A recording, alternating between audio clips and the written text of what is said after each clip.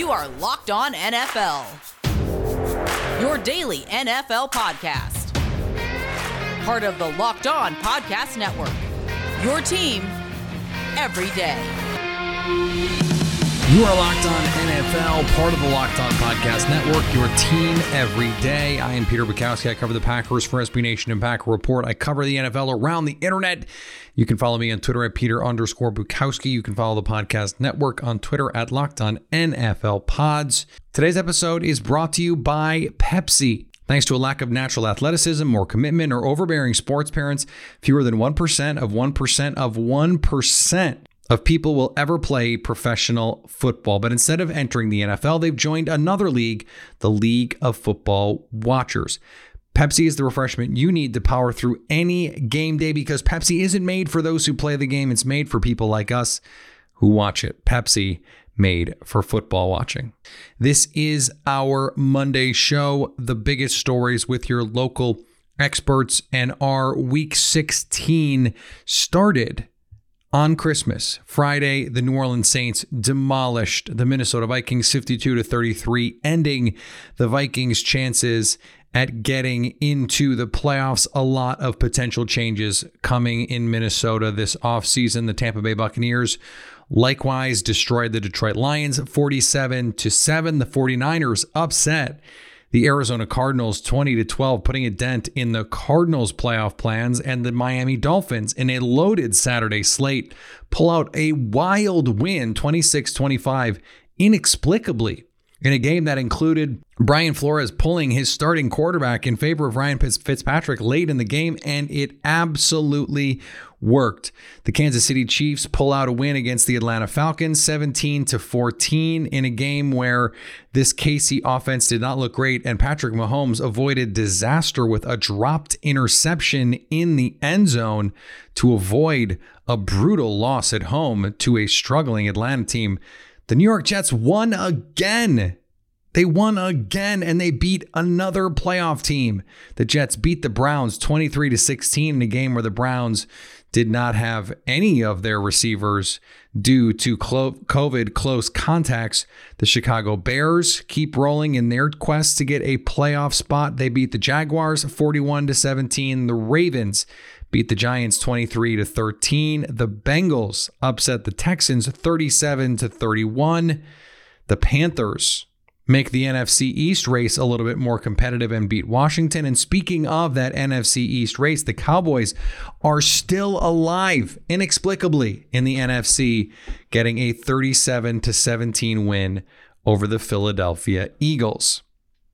Before we get to the games, some big news coming out on Sunday. Tom Pelissero and Ian Rappaport of NFL Network reporting that the league is moving to a 17-game schedule in 2021.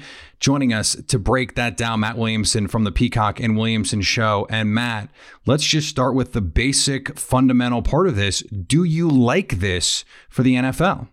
I do, and definitely want to dig into that heavy. But first of all, hey, Locked On NFL folks, you need to come follow me over at Peacock and Williamson. It's great to be back on the podcast I created way back when, and the Locked On Network is rolling. As for this, I do like it for the most part because, first of all, preseason games isn't fair to the people buying tickets. It's unnecessary. I think this year showed that we can certainly get by without 4 and maybe none, who knows, preseason games in general. And most importantly, the thing I'm most concerned about is revenue / the salary cap. And right. That's the thing that can kill the golden goose. And if this helps that cause with TV deals and whatnot, then I am all for it. There's a couple little bones I want to pick with it, but for the most part, yes. And we knew this was coming. It just got delayed a little with COVID. Yeah, and this is something that COVID is directly related to as well, right? Because the league is losing a lot of revenue right now by having these games with modified attendance. You mentioned the TV deal coming up. We know that is going to be a lot of money. And if they can find any reason to push that price tag higher, they are going to do that. But there is a football part of this, too. They've expanded the playoff. And so they're going to go to this extra game. What do you think this is going to do to how teams approach some of these late season games? Because this may change, week 17 in a lot of measures for a lot of these teams is going to be a de facto exhibition game anyway. Is there any concern that you have that adding this game is going to mean maybe we have 2 weeks like that at the end of the year? I haven't given that a ton of thought. I'm not sure why it would necessarily trend that way. I see what you're saying. I mean, as we wrap up, week 16, there's obviously 15 teams or so that are just out of it and don't have, quote, anything to play for. And I think that's probably unavoidable. And more of that would be bad without question. I'm not sure how you avoid it. And I guess that an extra week lends itself to making it more possible that we see this. But it's only been 1 year of the 14-team, 7 on each conference schedule. And I think that in general will limit it to what we used to see before this year. Right, because it gives more teams the opportunity to get in. So theoretically, by extension, you give these teams another week to try and make it in. There has been some discussion about the format of this extra game. Obviously none of this stuff is official yet, so we're still just trying to put together pieces of things that have been reported. But one suggestion was to make it where, let's say the top team in the NFC North would play, the number one team from the year before in the AFC North and rotate the way that we do with the schedule now. Do you like that format? I don't dislike it. I mean, as of now, for people who don't understand, there's only 2 of 16 games that matter with where you finished the year before. Increasing that, changing strength of schedule, helping the bottom teams by yet one more game. I'm cool with that. And we know the league changes so much year to year that sometimes the second place team gets a second place team in a different division. It's like, whoa, we just ran into a powerhouse, or, it's worst to first and whatnot. But I think that's as good as any, in terms of balancing out the schedule. And it may even create somewhat of a rivalry. Might the Eagles and Bills start playing each other 3 out of 4 years, or 2 divisions where there's clear number ones in the opposite conference. I'm not sure exactly who that would be off the top of my head, but it'll happen. You know what I mean? Where there'll be some over 10-year stretch. You're like, boy, we played these teams 8 out of 10 years and we've been the best teams in our conference. That's a really fun game. Right. If we get Dak Prescott and Trevor Lawrence, 4 times in 5 years or something, that could end up being a cool thing, even though right now you're thinking, wait, Cowboys, Jaguars, that sounds awful. Sure. So, Matt, we still don't know exactly how this schedule is going to look. There's been some discussion, they'll push training camp back a week and start things a little bit earlier. There's some idea that, you will push the Super Bowl a week back and just move everything back a week. That means we could have more bad weather games at the end of the year. There are a lot of things that could affect. Hey, maybe the Bengals, who, unless they get in the playoffs, they're not playing in January. Now they're playing, New Year's Eve or whatever, in an opportunity to get some of those games. Do you like that? And I guess the better question is, if you could do this, if you could set this up, and how would you do it to make this all work? Yeah, I wouldn't like that. Frankly, I think they should open camp at the same time, open the season a little earlier. Frankly, this is what I would do. I mean, I'll get to your question in 1 second, but this is the one thing I just wanted to mention. I would have 2 preseason games, open camp at the same time, open the preseason at the same time, open the season at the same time, and have 2 bye weeks. Everyone plays 17 games and 2 bye weeks, because that's really my issue with the whole thing, is if you're going to ask these guys to play this many games, if you could set up 2 bye weeks where every time you play a Thursday night game, it's off a bye. Anytime there's international games, of course, it's off a bye, but at least kind of spread them out. Even if it's week 13 and week 3, at least give them 2 byes, even if that's only 1 preseason game. And to your original question, I'm from Pittsburgh and I'm a purist and I love defense and sloppy weather and snow and all those things. But that's not what the NFL is about anymore. The NFL is about throwing and speed. And it will break my heart if Green Bay's hosting the NFC Championship this year, or Kansas City is, and Mahomes and Rodgers can't throw because the weather's so bad. Nobody really wants to see that. I think you're right about that. Well, still a lot to be ironed out, and I'm sure there'll be a lot more details to discuss. As Matt said, go check out Peacock and Williamson. They do a great job, and you should definitely be checking out their show every day on the Locked On Podcast Network. Thanks, Matt. Absolutely. Thank you. Before we move on and talk about the games, today's episode is brought to you by our friends at Bet Online. The NFL playoffs is the best time to get in the mix, putting your hard-earned money on the line to get some excitement out of playoff games maybe you don't care about. Maybe your team isn't playing on Wild Card Weekend and you want to enjoy it, but that first game on Saturday night, it's not always the best game. You know what? Lay a wager down, and all of a sudden that game gets a lot more exciting. And right now, for being a Locked On listener, they will help put money back in your account. At betonline.ag, if you sign up today for a free account and use the promo code LOCKEDON, you will get a 50% welcome bonus. That means they will match your first deposit up to 50%. Don't sit on the sidelines anymore. Get in on the action. Use promo code LOCKEDON to get a 50% welcome bonus with your first deposit. BetOnline, your online sportsbook experts. Betting on the NFL doesn't have to be a guessing game if you listen to the new Locked On Bets podcast hosted by your boy Q and handicapping expert Lee Sterling. Get daily picks and quick-hitting advice to make the smartest possible wagers. Subscribe to Locked On Bets podcast, brought to you by betonline.ag, wherever you get podcasts. The game billed as the game of the week, the game that pitted the Green Bay Packers against the Tennessee Titans in prime time. There was snow on the ground. It was late season Lambeau Field. This was supposed to be an epic matchup. Instead, the Green Bay Packers dispatched of the Tennessee Titans 40-14. Joining me now from Locked On Titans, Tyler Rowland. This was a game where I think a lot of people expected the Titans to be able to come in and run the ball. It was a game that the conditions were advantageous for that, and yet we just didn't see that happen. So what did happen here for the Titans and the Packers? Wait, the Titans played tonight? I just remember watching the Colts to the Steelers. Their game? Oh, okay. Okay, so here's what I think happened early on. Derrick Henry ended up getting to 98 yards, but I think the Packers on defense did a great job of doing two things that give the Titans run game trouble. So you can go very horizontal. It's what the Lions did. It's what the Jags tried to do, where you put about 6 or 7 guys out of the 8 in the box. You put about 6 or 7 of them actually on the line of scrimmage. And the theory there is you can shoot gaps and take away the timing of the wide zone.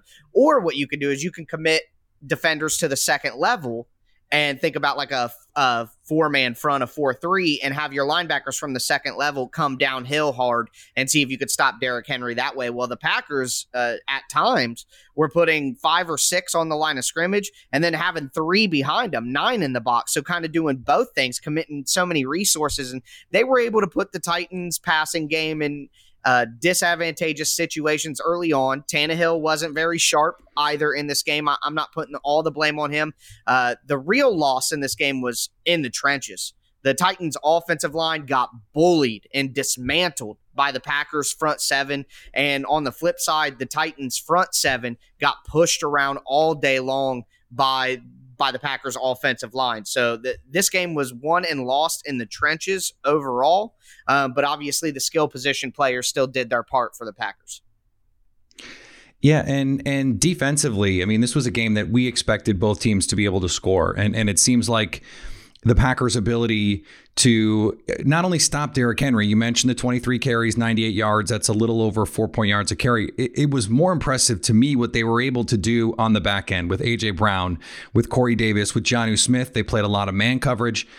And it's one thing to say, okay, stop Derrick Henry and play sticky man coverage. That's a good approach against most teams. It's quite another to actually execute it this way. This is the lowest point total output since October of 2019 for the Tennessee Titans. This team just doesn't have performances like this. Yes. And so from your perspective, looking at the Packers, what were you impressed by what they were able to do in this game? Well, I think overall, like you talked about, is that sticky man coverage. I mean, I'm a big guy on coaching and scheme and thinking about all the advantages you can get there, admittedly. But one thing I will say is Mike Vrabel has this quote. I've probably mentioned it before. It's not the X's and the O's, it's the Jimmies and the Joes. And I think that quote is a window into Mike Vrabel's philosophy as a coach, and maybe a window into why he didn't hire a defensive coordinator. Maybe he doesn't give enough credit to the impact that coaching can have. But on the flip side of that, you got a guy like Jair Alexander, a guy like Adrian Amos, even Kevin King on the other side. Really, Jair Alexander, though, and Amos, you have guys who are probably better than the guy they're going against. And at the end of the day, they were making plays out there. I thought A.J. Brown actually had a pretty good day, but where was Corey Davis in this game? He got erased in this game, and that's a problem because the Titans, like you said, stuff the run, play sticky man coverage, but that has been the recipe to beat the Titans all year, because the reason the players they have do so well in their scheme is because they fit in the scheme. The Titans don't have man beaters. A.J. Brown's still young in his route running progression as a player. Corey Davis has never really been a stellar route runner. Jonnu Smith is not a good route runner. He's normally off the field on third downs in place of Anthony Firkser, because Firkser is a good route runner.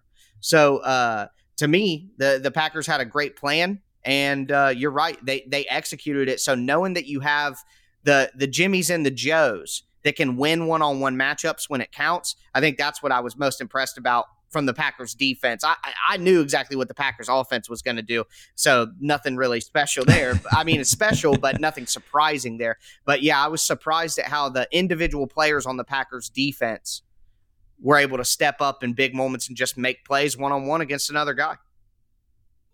The Pittsburgh Steelers got one of the biggest wins of Week 16 after a slew of ugly games, 3 straight losses, including one at the hands of the rival Cincinnati Bengals. They come back from 17 down in the second half, score 21 straight points, and beat the Indianapolis Colts 28-24 on Sunday. Joining me now from Locked On Steelers, Chris Carter.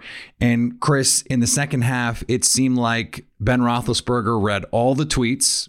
He heard about the arm jokes and not pushing the ball down the field, started doing that, and it seemed to work. Is this something that you think they can use moving forward? Will they stick to it moving forward as we approach the playoffs? I think this is really what Steelers fans have been waiting for this whole time. I've said it every week during this 3-game losing streak, Peter. This wasn't about the defense not being able to play. This wasn't about wide receivers not getting open. The offensive line hadn't played really well. But the main thing about this was that Ben Roethlisberger wasn't making the throws to the open guys. Even against the Bills, even against Washington, there were plenty of open guys. Short, long, and he was either missing them or not even seeing them. And the same thing was happening in this first half, Peter. And if you were following me on Twitter, you were seeing me, and I was just, and I'm a guy. I've been on the Monday edition of this show with you earlier in the season, talking about how Ben Roethlisberger was doing all the right things.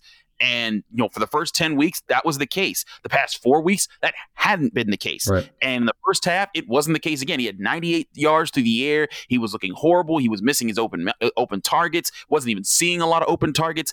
And then in the second half, all of that went away. And I really think with the way that Ben has played in his career at times, he has these hot streaks and these cold streaks. If this is the start of another hot streak, it's going to come at the perfect time for the Pittsburgh Steelers, because he was reading the field and making the right throws at the right times. That's all they've needed to pull them out of this funk. And the big thing is we just got to see, can this be consistent from him? Yeah, he was playing a little bit of point guard early in the year, right? Just get the ball out, let the playmakers do the thing, let the defense take care of the rest. And then finally it's like, oh, hey, that's right. Juju Smith-Schuster and Deontay, like all these guys. This is a really talented group of pass catchers, and they're going to need them if they're going to beat teams like the Bills, who really embarrassed them in the second half a few weeks ago, if they're going to beat the Chiefs here in the playoffs. Yeah, they're going to need them. And again, the opportunities are there. These guys have been getting open. On the fumble that Juju Smith-Schuster had on Monday Night Football against the Bengals, it was a perfect encapsulation of what had been happening during this losing streak. Teams have been jumping all over. Von Bell on that play, when he forced the fumble, he left his deep safety responsibility because he saw Juju and he just knew Ben was going to throw it to him. And in doing so, he left Chase Claypool wide open. Right. And Ben had all the time, Claypool was open and even had his hand up. If Ben just lobs it to him, he catches it and probably scores for a touchdown. And Ben didn't even see it. And that had been the case in the Bills game. I pointed it out then. That had been the case against Baltimore and Washington. And it was the case in this game. He threw a pass into triple coverage on Eric Ebron when he had Ray McLeod wide open.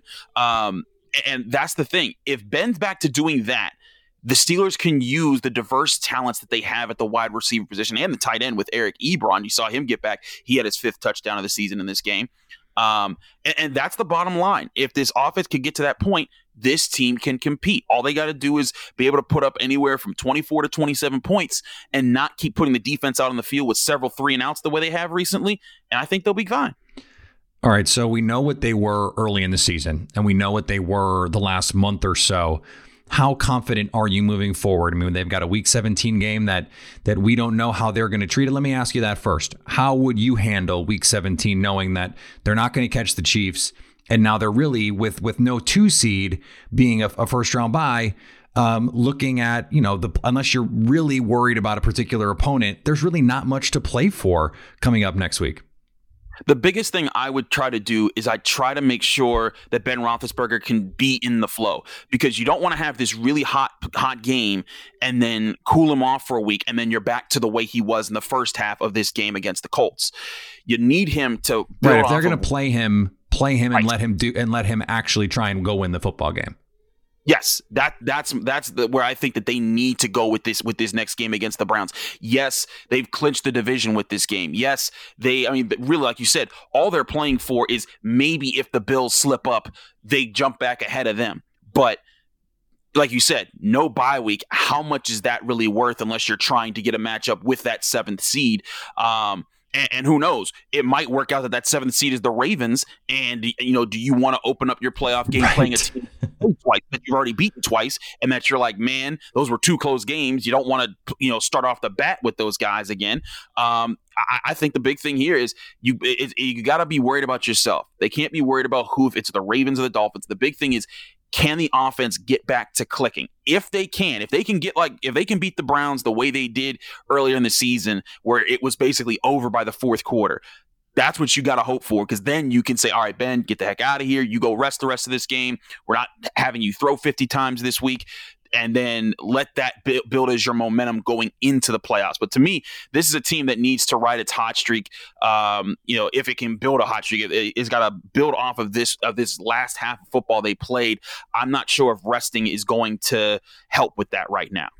Yeah, even with the game that we saw a few weeks ago on Monday night when the Bills took it to the Steelers in the second half, I feel like the Steelers, if they're playing their best, they are best equipped in the AFC to take on a team like the Chiefs. But we don't know if we're going to get that. And they've shown that they have that sort of Jekyll and Hyde nature to them. We'll see what we get in January. Chris, I appreciate it, man.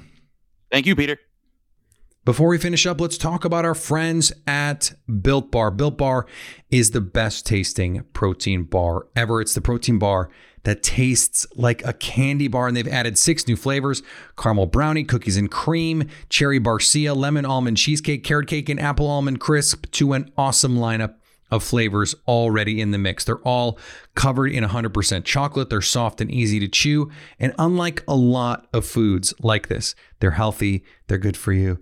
They're meant to be like something else, and they taste like garbage most of the time, right? These are the real deal. They taste like candy. They taste like something you would go to the supermarket and buy as you're checking out, because it's right there and you go, ooh, I could use that little dopamine rush.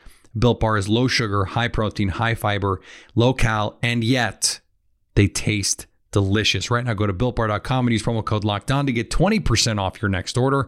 That's promo code LOCKEDON to get 20% off at BuiltBar.com.